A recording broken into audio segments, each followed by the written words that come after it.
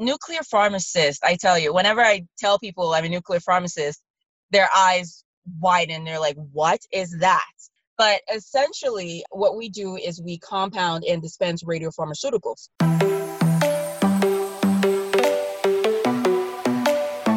Hey guys, you're listening to Brown Skin Stories, representing women pharmacists, the only podcast that will give you a firsthand experience into the life of a Black woman pharmacist. I'm your host, fellow pharmacist Ijama, and I want you to tune in to learn firsthand about the different career paths available to you after graduating from a pharmacy school, and learn all the steps that you need to take to land the pharmacy job of your dreams. Let's get started.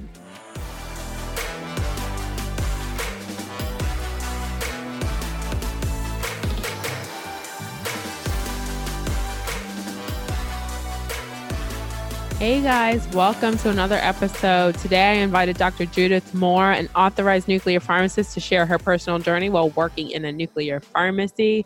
Dr. Moore graduated from Albany College of Pharmacy and Health Sciences in 2012, so she's coming with over 5 years of experience in the nuclear pharmacy setting. She currently works at Jubilant Radio Pharma, formerly known as Triad Isotopes, and she's spilling the beans about how she took a personality test and found herself in a nuclear pharmacy practice. She schools us about how radiopharmaceuticals are actually measured, how they receive orders, and how they double check themselves to minimize any detrimental errors. Guys, she's really going into detail on this episode about what it looks like to be a nuclear pharmacist on a daily basis, where to find the resources to become an authorized nuclear pharmacist, her advice to pregnant women who wish to minimize radiation exposure while working in a nuclear pharmacy setting, and also her advice to pharmacy students that wish to shadow a nuclear pharmacist. So even if you think this nuclear pharmacist is something that you don't want to practice as a student, you can still learn about it and maybe go and observe it to really see if this is something that you might be interested.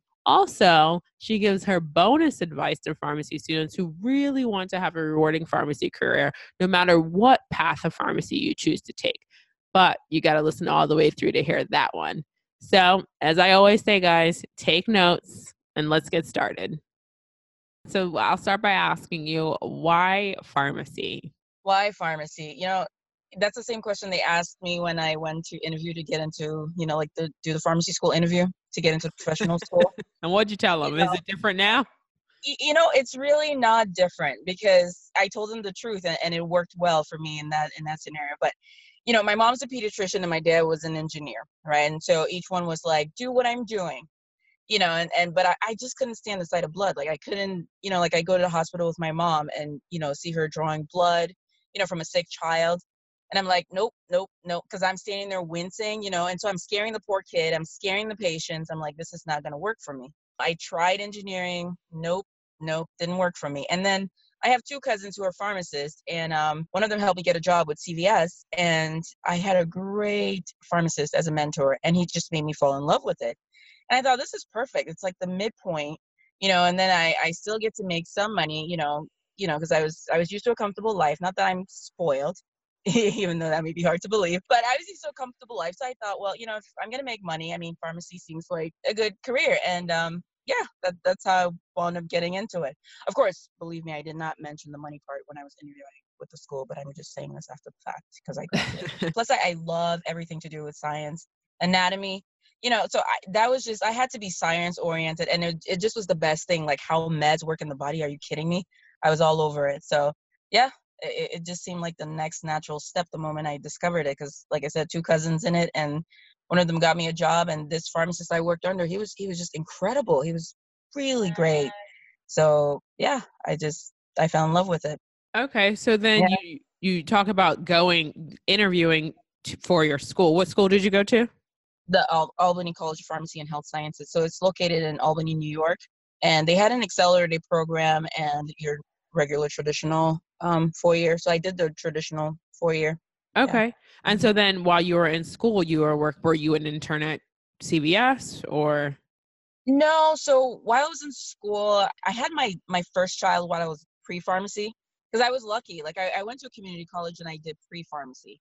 for 2 years. And I actually graduated with an associate's in pre-pharmacy. And I was just so fortunate. First time applied into pharmacy school, and I got into the school of my choice, which was Albany. So Nice. I had my second kid at the time, so I wasn't really working, so pregnant and going through school, that was tough. I wasn't working at the time. In my third year, the start of the third year, my career advisor said, "Hey, I've got a quiz I'd like you to take. It'll help you figure out, maybe what you want to do when you graduate." And it was a personality career quiz, which, for the life of me, I can't remember exactly what it was called, but that was that's what it was catered to, your personality, and then the different branches within, pharmacy. And I answered the questions, and I got a top 7 choices for what suited my personality, and nuclear was number 1. And I was like, wait, what is nuclear? I've never heard of that. What is that? So I looked up, I Googled them, like, nuclear pharmacies, and there was a Cardinal not too far from where I lived. So I showed up, and I introduced myself, and I spoke with the manager, who was African American, gorgeous woman, very smart. She interviewed me, but she thought, I think it's better if we don't go with a student this time around. And then I kind of just waited. And then when they had an opening again, I applied, and I got taken in my third year. So I started my third year working in a nuclear pharmacy. And that's when I started working. My retail experience was before pharmacy school. And Got of it. course, when I got in, your rotations, you're mandated to do retail. But yeah, I got into nuclear, and I was like, that test was right. I love this. So So- never looked back. Never looked really, back. that is incredible. So a personality quiz that you took Yes, helped you yes, determine your career that you have yes, now. That's yes. incredible. I wish I knew Yeah, that. I wish I took that right, personality quiz actually. right. But it wasn't random too. It was geared towards pharmacy, right? So, like, the questions were like, are you okay with on call, and working long hours? Like, it was weird, but like, it listed, the list it gave me, I mean, it was absolutely correct, because I chose my rotations based on that list, and I still loved nuclear above everything that I did. So That's um incredible. So then yeah. tell me, what is nuclear medicine and what is the role of a nuclear pharmacist? And actually, how long have you been practicing in nuclear pharmacy? Prior to graduation, I worked for 2 years, and then I practiced as a pharmacist for 5 years, had 2 years off, and I just got back into the workforce in September of last year. So somewhere around 7 years, including my student years, 7.5 years, including my student years, because I had the time off. Otherwise, it would have been 9 or so. But nuclear pharmacist, I tell you, whenever I tell people I'm a nuclear pharmacist, their eyes widen. They're like, what is that? But essentially, what we do is we compound and dispense radiopharmaceuticals.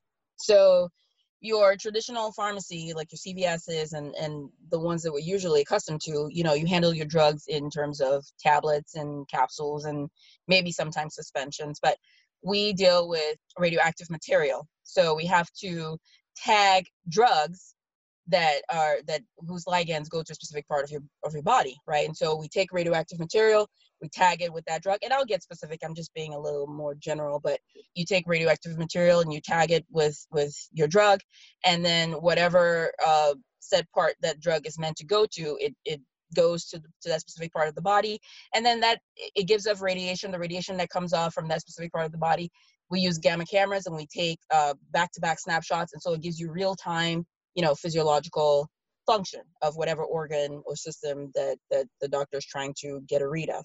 Make sense? Yeah, that makes total sense. Yeah, yeah. So it's mostly for diagnoses, like usually diagnosing GI bleeds. If you want to check if somebody has a pulmonary embolism, if the lungs are venting properly, your liver, and then treating thyroid conditions. We compound iodine capsules. So our main form of dispensing is using syringes. We unit dose syringes because we compound solutions, and then we dispense the drug as syringes. So it's quite different in the sense that we're not handling, tablets unless it's iodine 123 or iodine 131, which is used for thyroid, whether you're scanning the thyroid or you're trying to do a thyroid ablation in the case of thyroid cancer. So it's really, really very unique, and just, I mean, a small number of drugs that you have to deal with. And so it really gives you the opportunity to really know your drugs, know how they work, be able to really answer questions and feel confident in what you're saying. Because I tell you, at this point, I'm intimidated by the idea of going into retail because, I mean, boy, there's just too much stuff to know. Right. So I mean, I can yeah. tell you just transitioning from the hospital to like a specialty environment, like there's so many new drugs on the market that Mhm. I'm just like learning about, which is Yeah, incredible because that means like you continue to learn, but they're absolutely. coming out with new drugs like daily at this point. Yes, It's like, yes. you got to keep up. Yeah, kudos to you. No, Kudos thank to you. you. It's very exciting actually. But let's Yeah, talk more about nuclear medicine because a lot of people have tons of questions on this, and I do too. Because yeah, again, this is not something that they teach you in school, and right. I'm not sure why. But in terms of the preparation it took for you to become an authorized nuclear pharmacist, how Mhm. many hours did you need before you became a certified nuclear pharmacist? Yeah.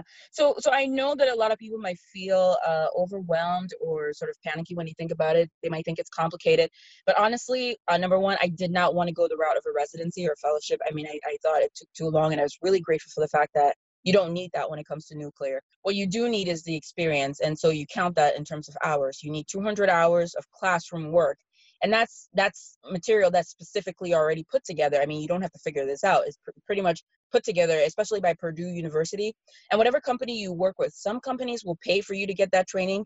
Some companies already want you to have the training. But no matter what, Purdue is like the go-to place right now. And the University of New Mexico, they used to be the top place, but Purdue kind of just overtook them. So you already have things that are put together. You don't have to figure this out.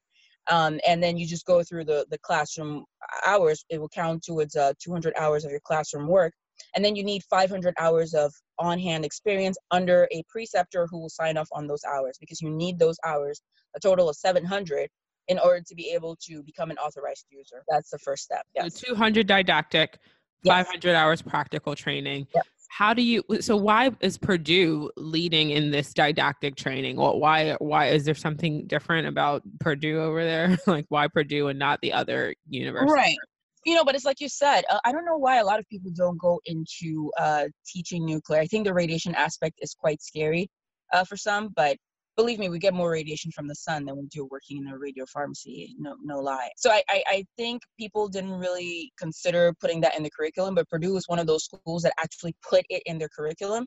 They will train you, and you will do everything you need to do, the didactic and the experience. Well, technically, experience should really be under the employer, but you can actually get your experience based on the way they've mapped out their courses, and get those signed off on. So they've just put themselves in a position to be, a leader in that sense. And not to mention, even with CE, they've expanded to include CD, and they have incredible videos and instructors that provide these videos where they just break it all down for you. So I mean, they just took that on, and now they're just the go-to, in terms of that. And they really have good professors, good instructors. Their instructors are pharmacists, most of them, and so who've worked in nuclear for a while, and so they're coming with years of experience, and I guess it just worked out. Good group of people came together, and they just pioneered something that wasn't really, I thought of. I don't know, but it just so happens that they got that together. But going through them, you really at least get your classroom training, and then when you get into a workforce, then you get your work hours, and you can get ahead that way. Because some people now, who want to leave from retail and get into nuclear, they go through Purdue, and then they're able to just come in with their an authorized user, but then gain experience on the job. So So yeah. is this offered, are these online courses offered in like from Purdue, or do people need to go to Indiana for this? Like if I was a You student in Maryland thinking like, well, I think I want to pursue the track of a nuclear pharmacist, Yeah. what do I have to do?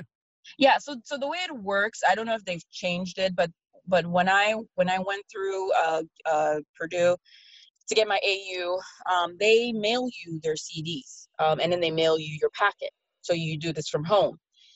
There's a 1 week portion that you would have to do on site, because there's just certain things that you have to actually do practical work for. So anybody can do this. You can contact them, sign up for it, pay the fee, and then they'll send you the material. So you just watch the discs, and it's sort of like the notes are sort of like fill in the blank. So, you're forced to pay attention and pretty much be able to complete your notes by watching the CDs and, filling in your information.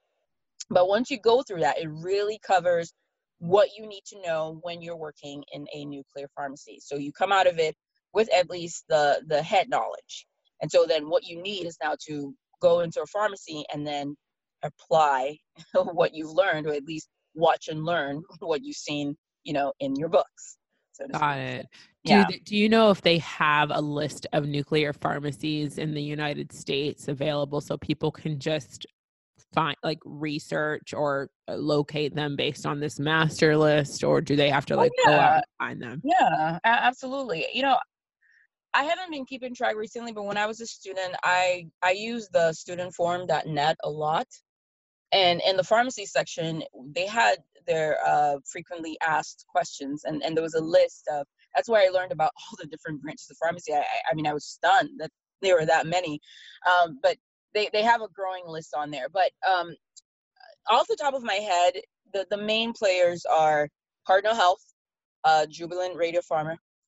They're formerly known as Triad, and then you've got GE Healthcare, and then there's so many other independent pharmacies. So, I mean, you can practically just Google or use studentforum.net, or you can start out from one company and maybe learn about another. I don't know, but I really have not been keeping track of who's who or who's where. But Purdue, I think, also has on their website a sort of a map, and you can see the locations of all the major players and even the minor players in the game. So Purdue is also a good resource for that, where if you go on their website, you can see a list of the nuclear pharmacies around the country, both the big ones and the independents. Thank you for sharing that. That's incredible information to have, because this is a topic that really doesn't get covered in schools. I'm Right. not sure why it got left off, but it's so important. Yeah. So why don't you walk me through a day in the life of a nuclear pharmacist, and tell Right. us where you currently work and what your current role is there, so we have a good understanding of that. This is the other unique part of nuclear pharmacy. The busiest time is overnight. And so the reason for this is because when the technologists come in the morning ready to inject their patients, the doses have to be waiting for them there. So we have to work overnight in order to get the bulk of the orders from the previous day delivered, for the technologists when they come in the morning at 6 a.m. So the shifts are normally, I should probably start with the hours. Normally, a nuclear pharmacy is open, and it varies just depending on the location. But the location I'm in now, using that as an example, it's a really busy metro area. It's actually in Dallas. It's not a big deal for me to say, but we're open from 11 p.m. until 11 p.m. at night until 4 p.m. the next day. So depending on how busy you are, that really does give a lot of flexibility for shifts that you can have. So one pharmacist must come in and open. And so your opening shift is where you pretty much just come in and you whip out those kits. You just pound them out, and then technicians are there and they just draw them out. So we're really busy. So you get to draw a couple of hundred doses overnight. So you're just making kits and making kits. And so the way it works is we get what we call molybdenum generators. We call it Molly for short because it's so, like a tongue twister. But Molly is like the mommy. And so Molly gives us the daughter, technetium. So technetium is the main isotope that we use. You know what's interesting? In chemistry, we have like the periodic table, right? And you see all these elements. And you're going, when am I ever going to use this? But this is exactly where you use it, right? Because you're going through you talk about valences, and the kids, they really deal with all of that. It has to be the right valence in order to be able to tag. And I'm going, really? That stuff was important? But, Right. but anyway. I mean, have we added, I think we've added some elements, because Right? you're mentioning some elements that I don't remember looking But at. they're on there. We just didn't pay attention because all we knew was hydrogen, helium, carbon, whatever. But if you look lower, you'll see what I'm talking about. Literally, Molly I just is MO, technician is TC. I'm like, really? Girl, I just pulled up the periodic table of elements, because I'm like, she is mentioning these elements. Did I forget them? I mean, I could have forgotten them because I graduated a long time ago. But I know. I never went to the bottom. But I was like, really? There's stuff like this is incredible. But yeah, so sorry, go ahead. No, you keep going. This is incredible. I'm just letting you know, like when you're speaking, I'm like, well, gee, I'm scratching my head like technique. Right. Is that I'm So looking?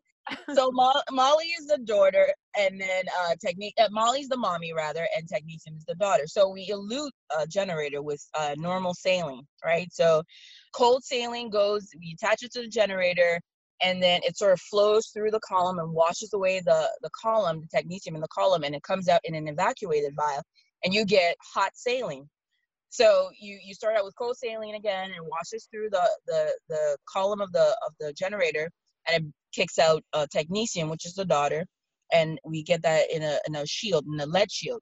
And the other thing too, I tell you, it's a workout because you have to have everything shielded. Everything radioactive you handle has to be shielded. So you're carrying and you're lifting lead throughout your shifts. So it's like I have no upper body strength, but I tell you, I've grown a tiny amount of muscles just because I have to constantly, deal with lifting, a lead shield, and pulling out activity, and all that stuff. So I again, this is radioactive, and yeah, sorry, go Right. ahead. No, I'm just trying to envision this. So let's just start from because I am totally ignorant to this, and I'm sure a lot of listeners are too. So let's start Yeah. from number one because you mentioned Mhm. the kits and then you talk about lead.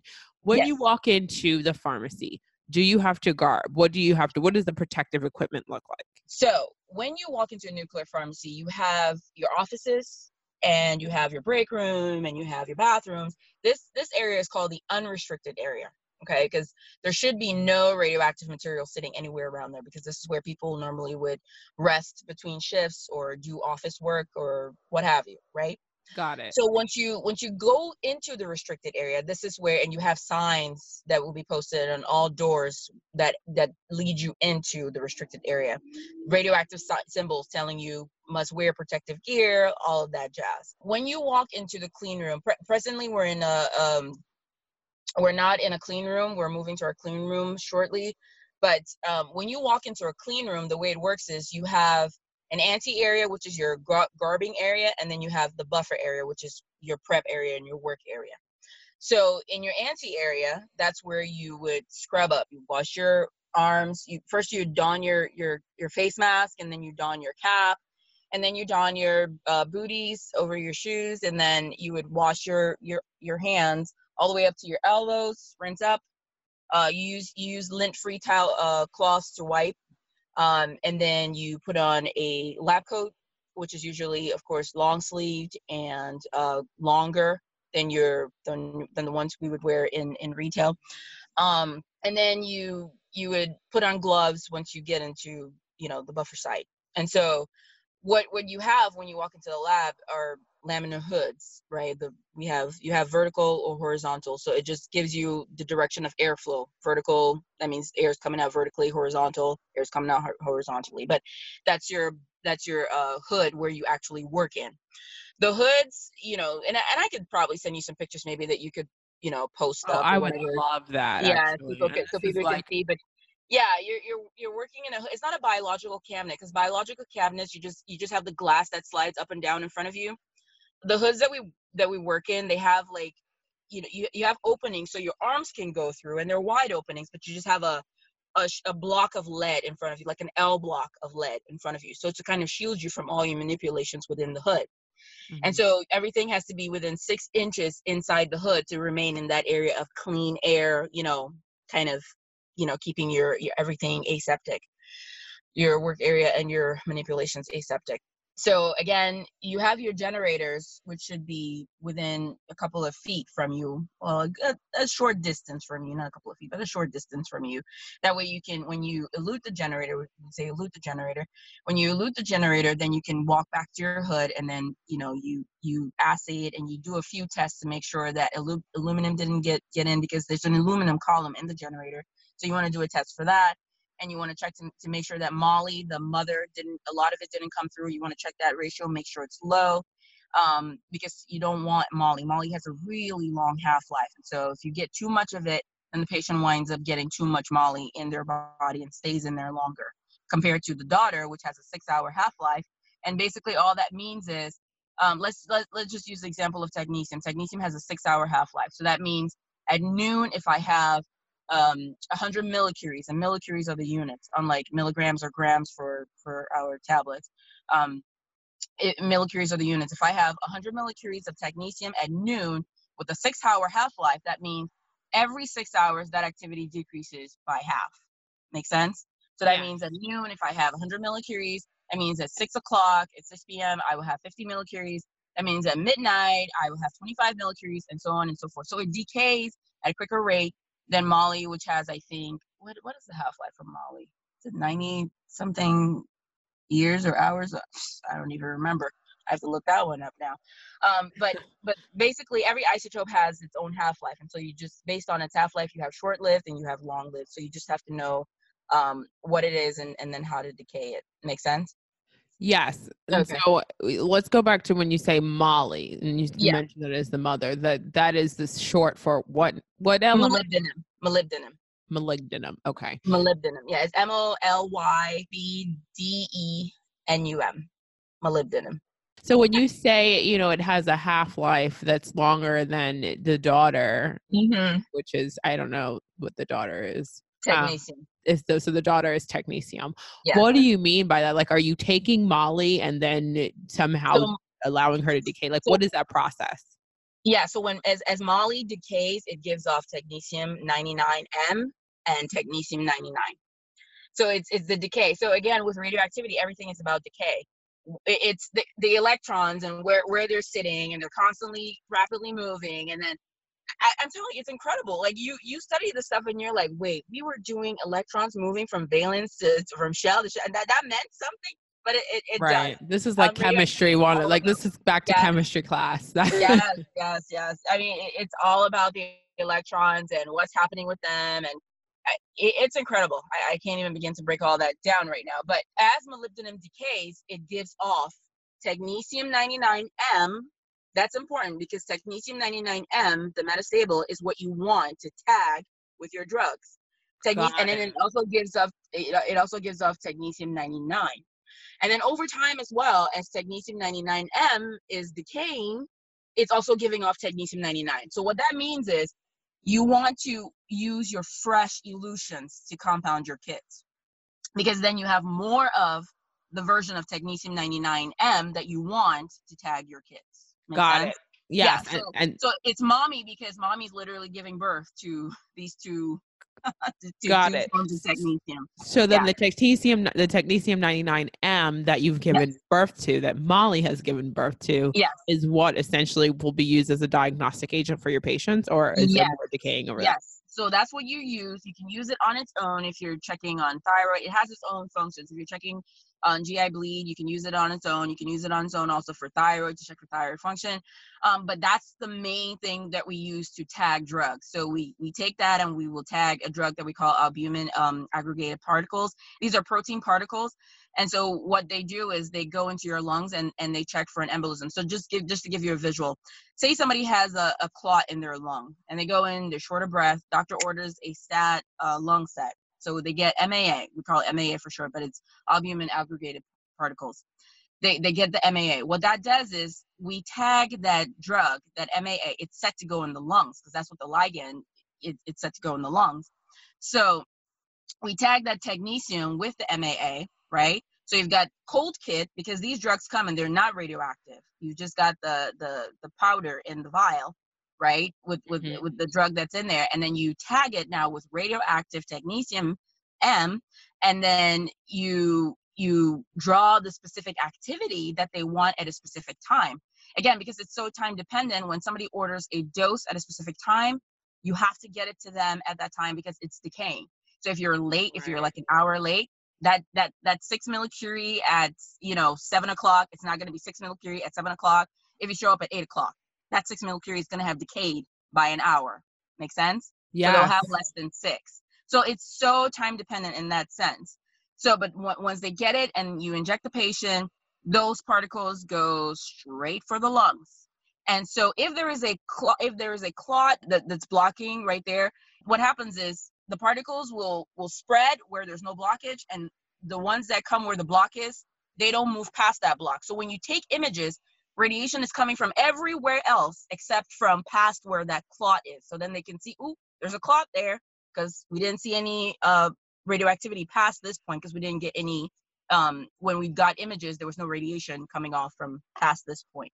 Make sense? It So makes sense. it's really cool in that way. So, and then we have one that's we dispense as an injection, but it's aerosol, it's put in an aerosol, and you inhale it, and that one checks your ventilation.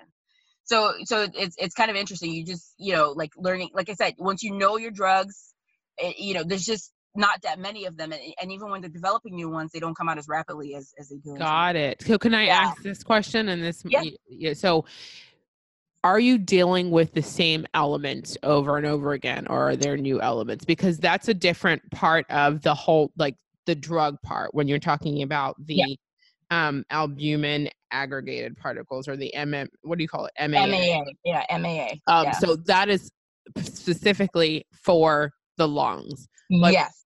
how many drugs are there in general? And then how many elements are there? Or is there like a variation of a lot?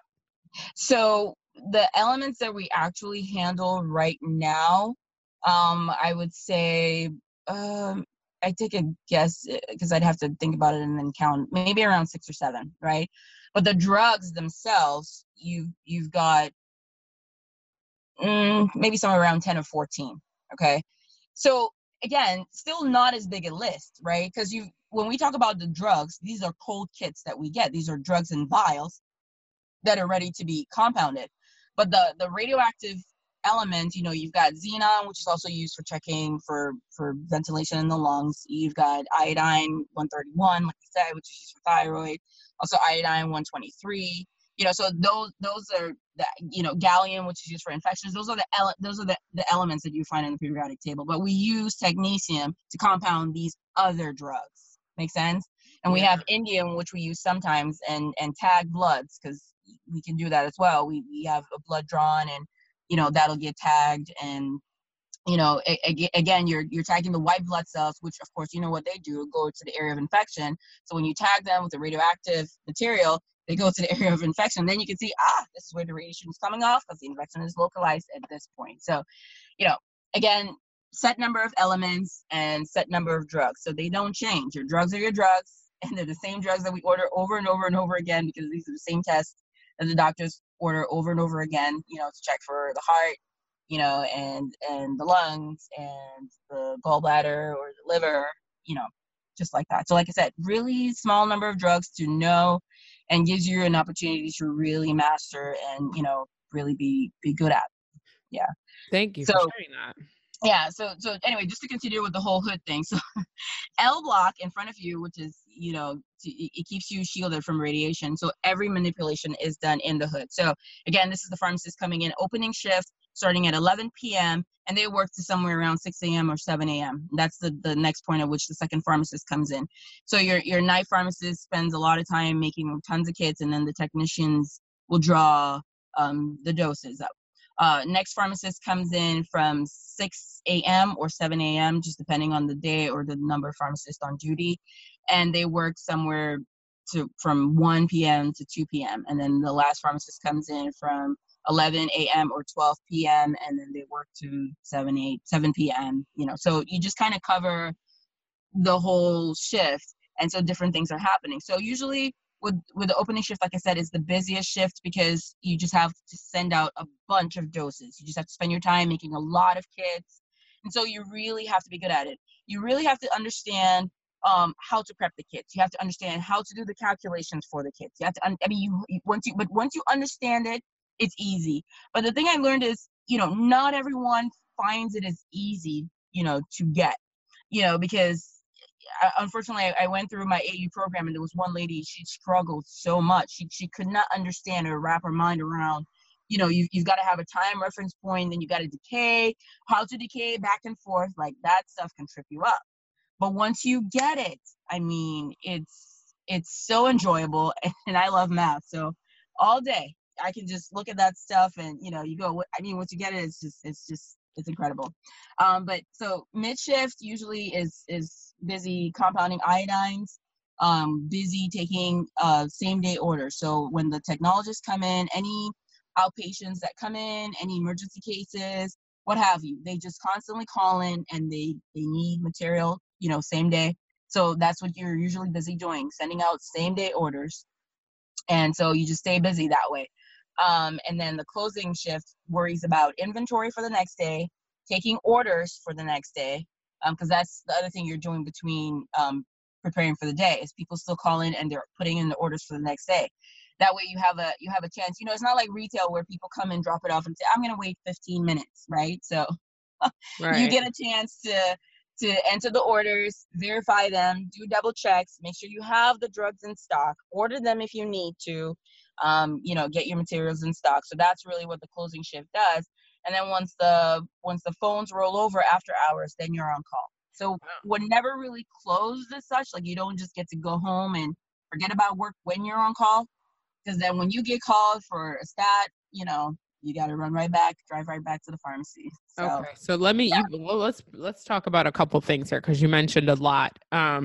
So in terms of the time it takes to compound these drugs Mm-hmm. and elements, how long does that take? Because if you get a stat case, like they're looking at somebody who has a massive PE, Right. I mean, maybe they're not going to get I don't know if they're going to get a diagnostic test right away, but like, I guess, yeah. What does that look like? Do you get those Yeah. calls, and how long do you guys have, or what time do you guys have to compound those elements? Yeah. Yeah. Great question. So, depending on the kid, some go quicker than others, right? But here's the thing to know. Once you make a kit, it's good for multiple draws, right? Until you run out or until the kit expires or until the kit is insufficient to fulfill the order that you need to. So for instance, there's a certain amount of activity that you cannot exceed for each kit. Each kit has its own, maximum activity to compound with, correct?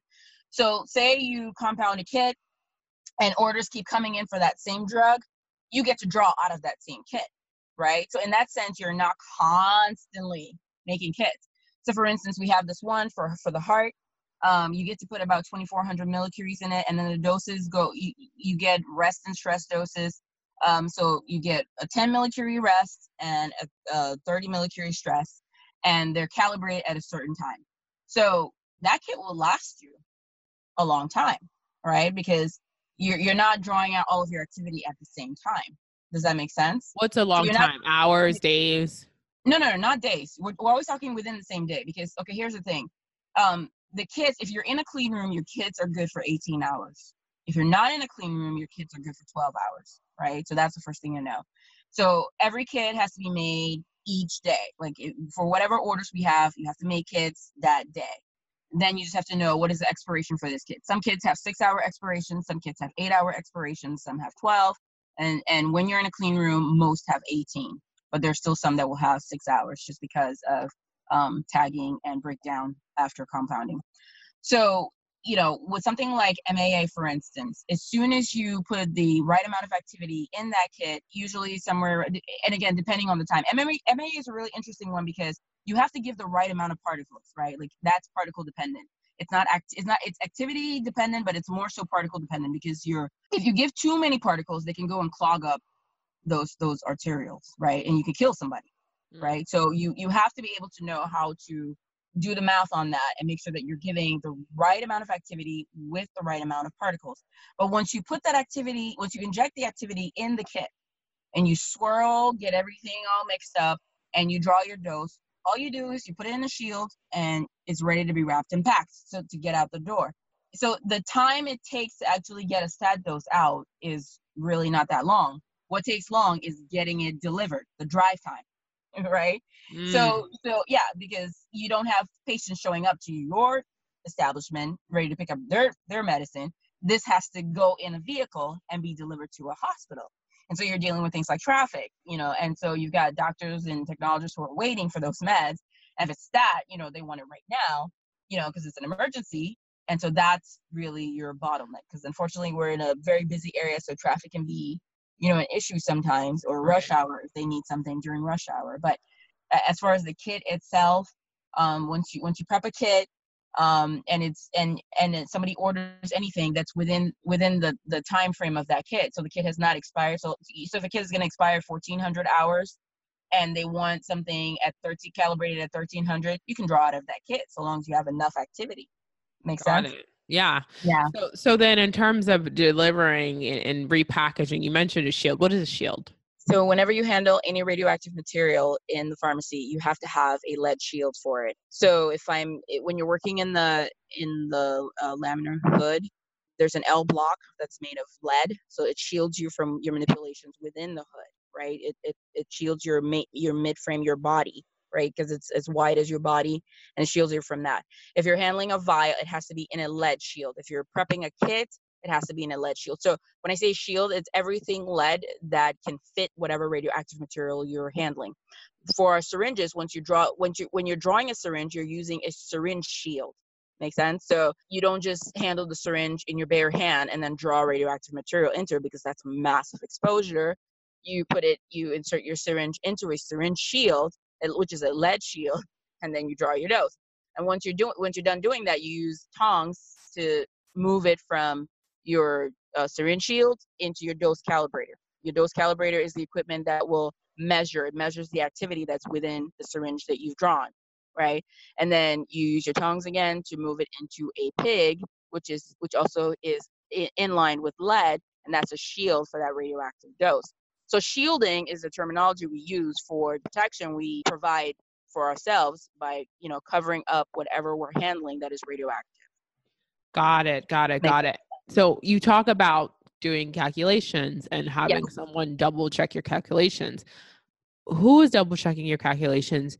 How do you guys ensure that in this environment you're minimizing any mistakes? Because as you mentioned, a mistake can be very detrimental to a patient, right?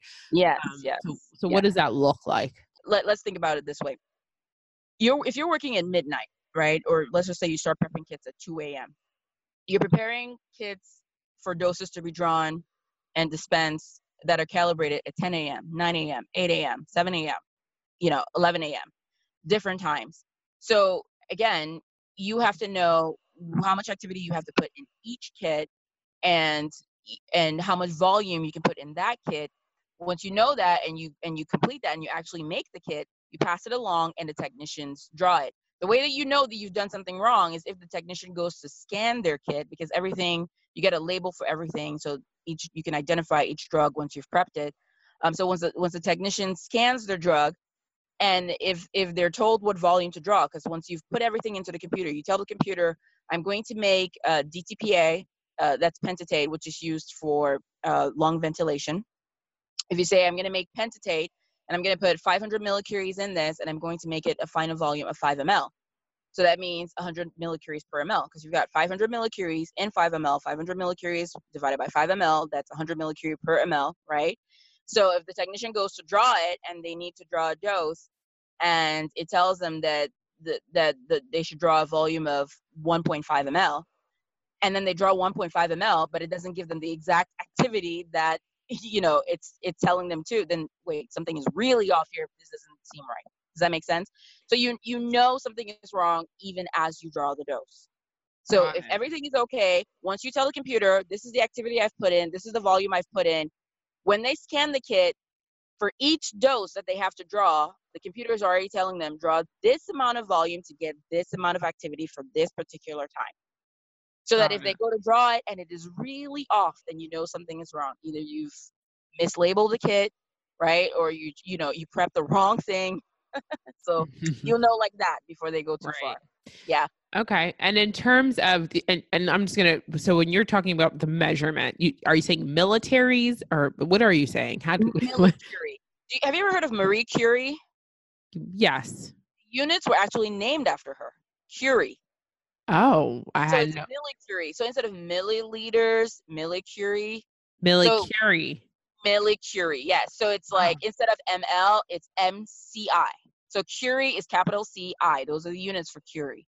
Okay. Millicurie is M, small letter M, capital CI. So those are the units we use, right? So when you have 1,000 millicuries, that's 1 curie.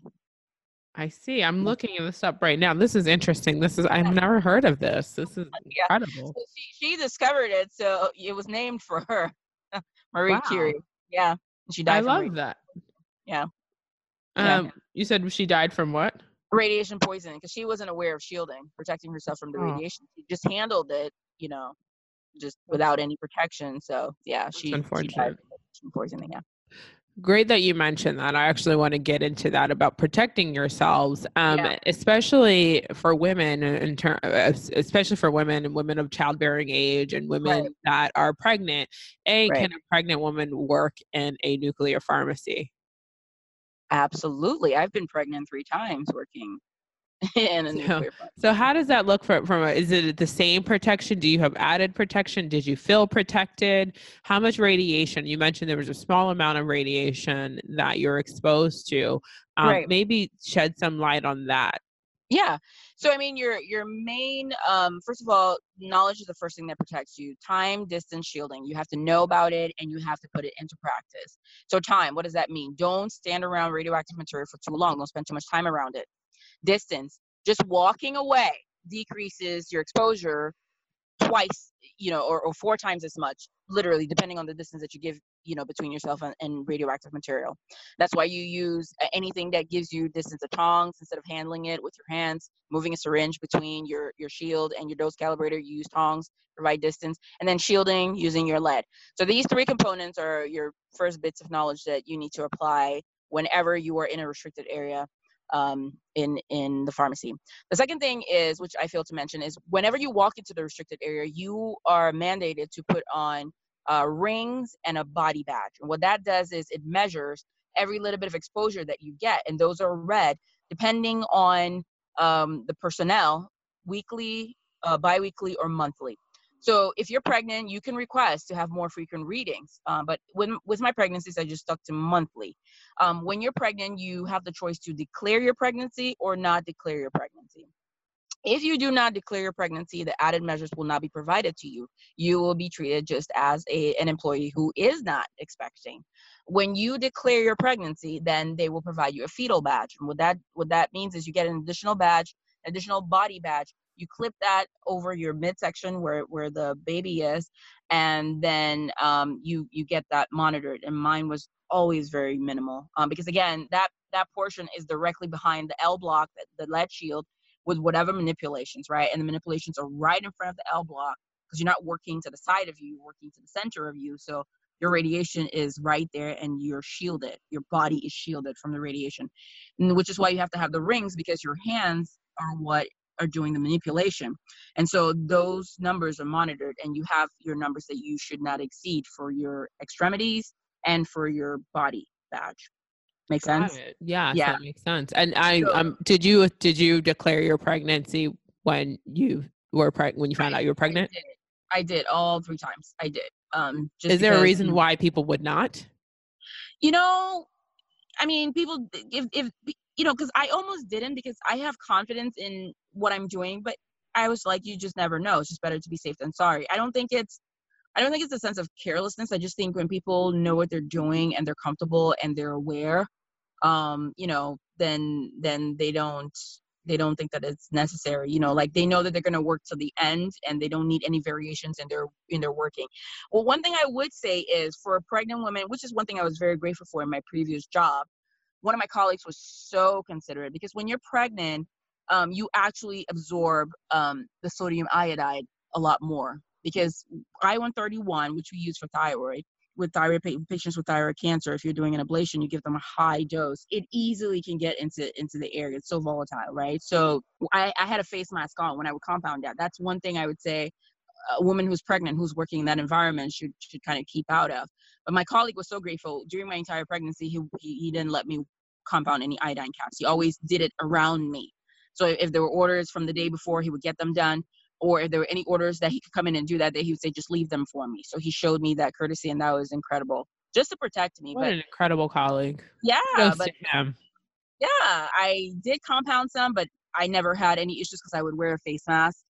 Because that's another, like I mentioned, remember when I said when you garb, you have the face mask on, your cap, and then your booties, and then you wash your hands and put it on your gown. So I had the face mask on when I would compound there, and so I never had any issues. But you also do have like your tablets to take if you accidentally got exposed, just to kind of mitigate the thyroid getting absorbed in your the iodine getting absorbed into your thyroid gland. So there's protection on site, but better safe than sorry. Yeah. Yeah. Absolutely. Yeah. Okay. Yeah. Interesting. And so then in terms of daily practices for like order verification and people placing their orders and then having, the couriers, I'm assuming, come and pick up these radioactive activities to deliver Mhm. to different practice sites. Mhm. Is that something that you guys have in place like regularly? Do you have like partners that are always using you, and is this order verification electronic? Like, how does that look? Yeah. So at the site where I currently am, most of our orders come in by phone. So we take verbal orders and transform them into written orders, and then we get web orders and we get faxes. So I think you guys get web orders, or do you know if there's web ordering with a retail? I'm not sure. And what does a web order mean? Because my hunch is no, we get Yeah. electronic orders through a system. So electronic, right? So it comes through electronically. Yeah, we do Yeah, get those. we call it web orders. But yeah, it's always best when the customer can put in a web order because they can see what they have coming out. They can make any changes if they need to. They can make any corrections. When they give us a verbal order, we put it in, right? And then unfortunately you have cases where sometimes you might get a verbal order and then you put it in and the customer says, no, that's not what I wanted. And so the question is, okay, was it given to us correctly or did we just not put in the correct thing? So it's always best when the customer can put in their own orders. And then a lot of times, with the double checks, what we do is if the order comes in via web, we will go through the orders the first time and then accept them. Once all the orders are in, whether it came through by phone, by web, by fax, and it's typed in, we still go through everything in order to make sure that the doses are correct, calibration times are correct, like no funky calibration times like 1 a.m. That's not possible. We're not delivering to anybody by at 1 a.m. for a scheduled run. It would have to be a stat, right? Because that's not normal business hour for them. Make sense? Mm-hmm. So, yeah, 1 a.m. is business hour for us. It's not business hour for them. Sometimes you find like a 1 millicurie dose against a drug that that's not the normal dose for it, right? So you call them and you check and you make sure, things like that. But the way we go through double checks is we print out all the orders for the next day, and then we grab our written orders, and then we verbally we'll have another colleague read out, the we'll call the name of one of our customers, and we'll have them go through all the orders, and we'll physically check it off on the written orders. Make sense? So Yeah. that way we're sure that what was called in, what was typed in matches what was printed. And believe me, it's amazing how many things you find where it's like, oh wait, you didn't say this was no, it's not in the printed one. Okay, we missed it, we didn't type it, right? Oh, Because I'm there's so sure. many. Yeah, there's so many. Who's um actually doing the transcribing? we do. The we do pharmacists or the technicians? The The pharmacists. pharmacist, yeah. Okay. So yeah, we do. And and then and then when we're doing the double checks, we're like, boy, man, how do, because it's busy, it's busy. The phones don't stop ringing. It's really busy. And so you're as soon as you take an order, you type it in and you don't double check it at that point because you're like, you got to go to the next thing because you're going to double check it at the end of the shift. And so that's why we appreciate the double check, because you can put in an order and think you put it in right, but your mind may have been on something else, and you could have, like you could have wanted to put in Mertiotide, but then you put in Medronate. Like some of them are similar sounding, similar spelling, and then you wind up choosing the wrong one, and you're like, okay, well, grateful for double checks. Awesome. Oh, Yeah, that's so that way, enlightening. yeah, we really do that, try to minimize, because there's not, like I said, there's nothing worse than when a customer calls you in the morning and says, you sent me the wrong stuff. And then you got to start hustling now to get, your drivers out on the road, to get them the right stuff. It's so stressful. There's nothing more stressful than that. So we want to get it right from the beginning. And then, and then some other things include logistics, because you have customers who are far away. And just to clarify, we do have staff drivers, so we have our own drivers, and we do use couriers if we're like running short. but we have drivers on staff that we use to take the runs. So you have your own drivers, Yeah, and do you have dedicated clinics that you serve, or? we do. Okay. Yeah. So they're contracts. So we have contracts with them. So we're with the same customer. So then you get to know your customers. You get to know what they want, what they order. The other thing to know, which is kind of interesting, you don't necessarily think about it in a practice like retail, because of the distance of the customers, and of course radiation with the decay and time and everything, you have to take distance into account. So like and the kit expiration. So for instance, we have a kit that expires at 8 hours, right? It's only good for 8 hours. And so when a customer orders a kit, and they're far away customer, they order a dose at 11:30, but their doses are set to leave the lab at 3:30, right? So I have to make that kit at 4:30, so that, because if I make it at 3:30, it'll expire at 11:30. But that's what time they want it for. So I can't give them the dose when it's going to expire.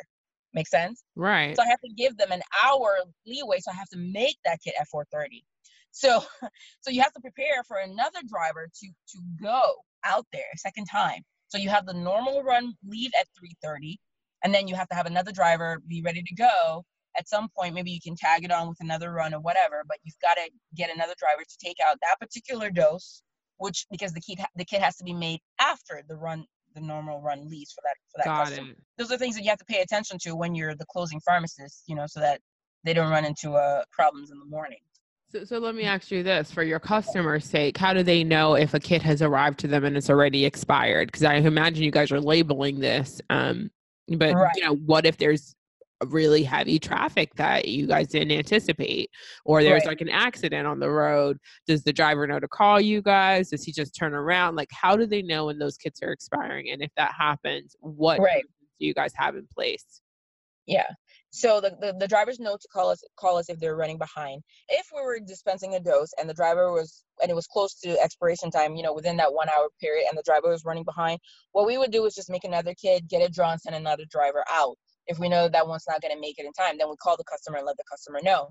The other thing is, the way the customers would know is on every single prescription label, because when they get their doses, they get it with the prescription label. You have the calibration time and you have the expiration time. So they have all that information on the script. So all they would literally have to do was to look at it and go, okay, wait, this came in too late. I can't use this. Send me another one, because this is, or like if the patient comes in late, because it rarely happens that we send them stuff that is expired on them. You know what I mean? Yeah. That rarely happens, because by the time they're ordering something for the afternoon, we've already had another kit made later, which means an extended expiration. Make sense? Because Yeah. when the second pharmacist comes in at 6 o'clock, they're making second run material. So they're making more kits at that point. And it usually winds up being all the kits. So you make kits at 6 a.m., they're going to expire at 6 p.m. compared to the pharmacist who came in and was making kits at 2 a.m., where they'll expire at 2 p.m. So we don't run into that issue where we're running late and then the kit is going to expire. When we're running late, it's usually more about, they're going to get less activity than they wanted, and sometimes they're not okay with using that. So then we will draw another dose and send it out and calibrate it later, right? So that they have what they need at the time that they would get it. Nice. Thank you for explaining that. A couple questions I have before we wrap up Yeah. here. How many pharmacists do you have per shift? So it's usually one pharmacist per shift. When we have two, it will be during the day. We only need one at night to do all the compounding and prepping. Ideally, it's good to have two in the middle of the day between that 6 and 12 p.m. time, because we're slammed with blood orders and stat orders and iodine orders. So there's a lot more happening for same day needs. So between those orders and needing verification, so that we're not typing up the wrong thing and not sending out the wrong thing, we need two pharmacists during the day. So Got that's it. when that happens. Yeah, but unfortunately right now it's just myself and another colleague. And so it's kind of tough, but we're hanging in there. So And how many we're technicians or interns do you need? And if I was a student right now and I'm like, this is really interesting, I want to potentially pursue a career in nuclear pharmacy. yeah. What do they need? How can they I guess, how can they begin that track? Yeah, so very, very easy. We do have three technicians right now. We're actually in line to hire a fourth. If you want to get into a nuclear pharmacy, nobody ever turns away free labor. I'll tell you that right now. But you don't have to come in and work. You can come in and observe all the live long day.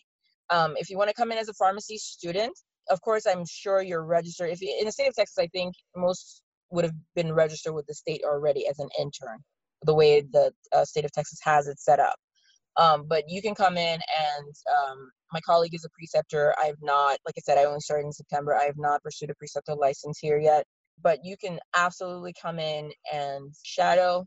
You can come in and observe. All it takes is a phone call and just, let us know. And we'll be more than happy to have you come in, observe,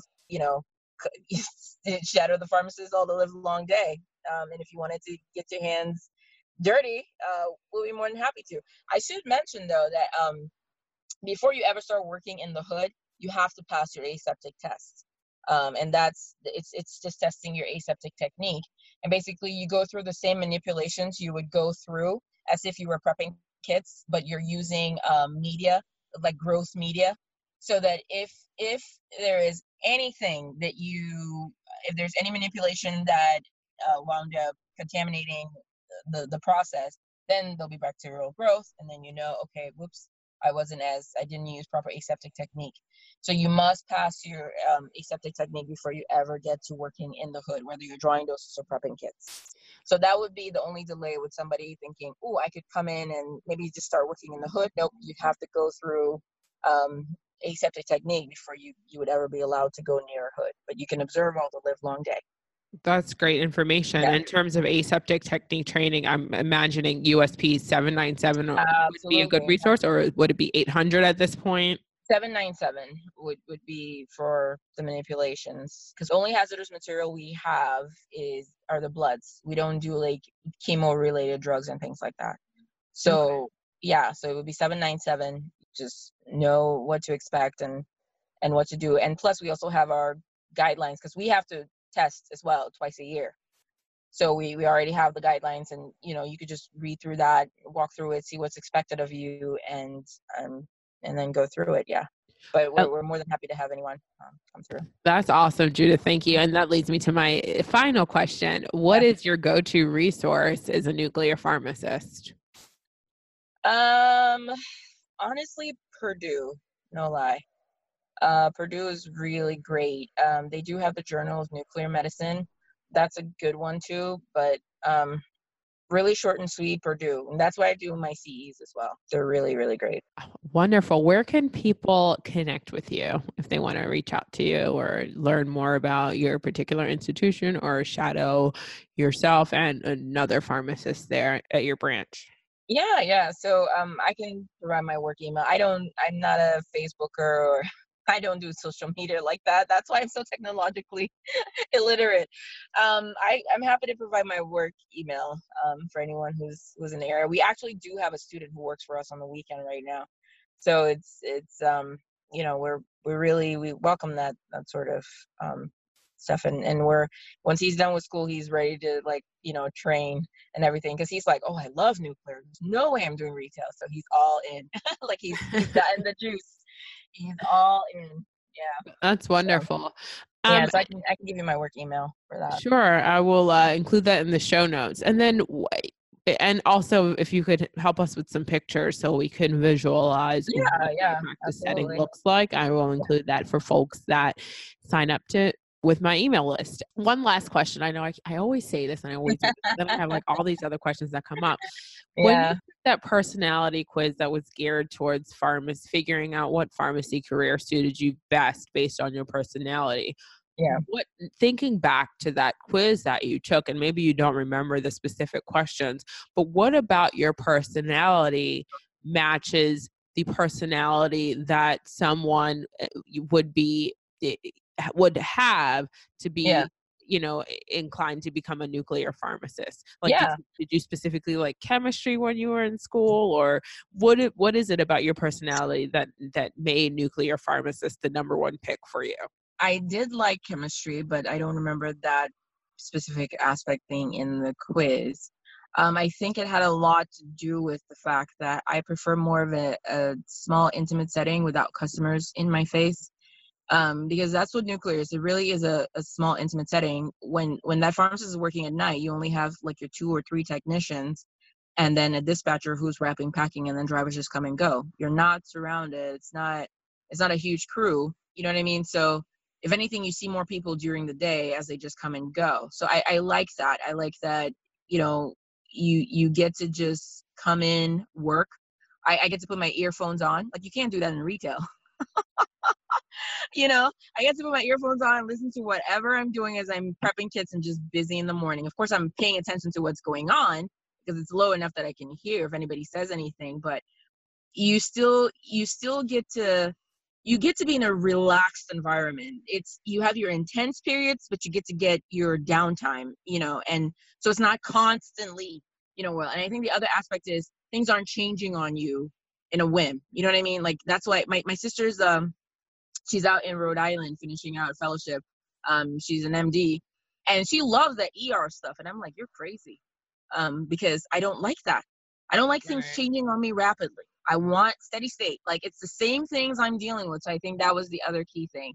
You don't want things, that's why I can't deal with like the new drugs coming out. Like, I'm like, dude, I didn't even process the ones that you just gave me. Just give me a second. Okay. I can't, like, so that's what I mean it when I say kudos to you, because I can tell, like, you thrive on that stuff. Like, I thrive on being competent at the same things, where when something changes, it's not so rapid, because that's just my temperament. Like, I prefer low key, and I don't want rapid changes. So I think those aspects were along the lines of the questioning. But, to be very honest with you, I think a lot of people, I shouldn't say a lot of people, a few people that I've talked to, they really want out of retail, and they want out of hospital, and they want out of where they are. And they're wishing that they could come into nuclear, because it is quite laid back, like you're not on your feet all day. You can actually sit at your desk sometimes and do work. You know what I mean? Mm-hmm. You may not have a set time for lunch, but you can come to your desk multiple times and nibble on what you need to nibble on and still get work done. Like, like I said, it's intense periods of work, and then there's downtime where you can actually do stuff. And so, I love that. It just works. It just works for me. And, again, closed door, so you don't have customers yelling at you in your face. If we have upset technologists in the hospitals, that's understandable. It's manageable, but it's not a constant, revolving door of complaints and all that extra stuff to deal with. It's just a few people to deal with, and then it makes it that much better. Yeah. That's great to know. And so thank you. I mean, I appreciate you coming on and shedding some light about the, nuclear pharmacy. Again, that's something that we don't often hear a lot about in school, and then also in a general conversational setting. I don't think a lot of people can speak to it because they haven't had that experience. Right. So I appreciate you being willing to share your journey through pharmacy. One last question. I keep saying that. I know. COVID-19. Awesome. COVID-19 is here. And we, in terms of, in my setting, again, I'm kind of like in a specialized kind of role at this moment. I'm like partly hospital, but I'm also a specialty manager. And then also that's forward facing to, different people. So we're making a lot of changes to our practices because of COVID-19. Lots of things in terms of just having backup staff, preparing to have our increase our inventory so that we can service our patients. Right. What are you guys doing in a nuclear pharmacy to prepare for COVID, or does anything change for you? I mean, I think the only thing I've seen change is it's not as busy as it's normally been. It's busy, but just not as busy. And we're getting, for like the outpatients who normally would maybe get like their blood tagged for an infection check, they're canceling on those. So we're not hitting the same numbers, but we're good. We're still steady, but internally, I mean, it's just really protecting ourselves, show up to work, and then we clean our own surfaces and things like that. So there's not really any extra, because like I said, it's closed door. It's the same people that come in, like, unless you're going out of the country, unless you go expose yourself somewhere. If you're sick, let us know, that kind of thing. beyond that, there's just, you know what I mean? Like there are really no extra measures. We have face masks on site, and they're provided to the drivers if they feel they need it, because they are the ones going out to the hospitals. Hand sanitizers provided so that everyone can use that as frequently as they need to. But other than that, staffing wise, there's no changes. You know, we're hiring who we're already hiring for, and people who are wanting to leave are leaving for their, you know, different reasons if they're leaving. So it's not we're more just seeing people reacting from the personal perspective, you know, concern for their family, not traveling because they don't want to go and get stuck somewhere. So that's really more what it's like for us. It's not I don't think it's near to the level of what you might be experiencing, you know, because we're not open to the public, so it's just us, and so we're just more conscious of wiping down our door handles or phones and things like that, you know, Right. as opposed to the way things used to be. Yeah. Got it. Well, thank Yeah. you for sharing, and Yeah. thank you again for joining us today. Yeah. I really appreciate it, because I've learned a lot about the nuclear medicine that I had no clue. I didn't even know that you guys had different measuring units. So that's something that I Yeah. learned today. You learned something new. Yeah. Um, And could I just add for you know, any of the students who care to, I think this is advice I would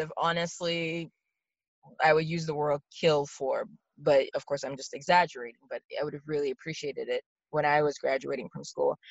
I think that especially in this day and age with how difficult it can be to find work, and, you know, just finding where you know, what branch you want to work in, let alone finding a job within that branch.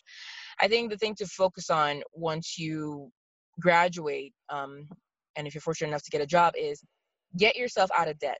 And I went through your website, and I really love that you already interviewed another pharmacist who, you know, did the whole get out of debt in 3 years thing. Like, that's incredible. mhm. And that's what I really, really advocate for anybody who really wants to enjoy the career. I mean, you've got to free yourself from from the bonds of debt as quickly as Agreed. possible before Agreed. you like settle into anything.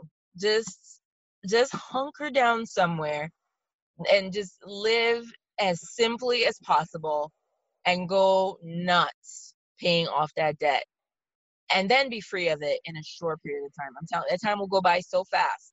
You can do it in a year, 2 years, 3 years, if you're, depending on how serious you are about it. And it'll go by so fast. And then you can really, you know, really enjoy your career. I love I that. think. Thank you for that.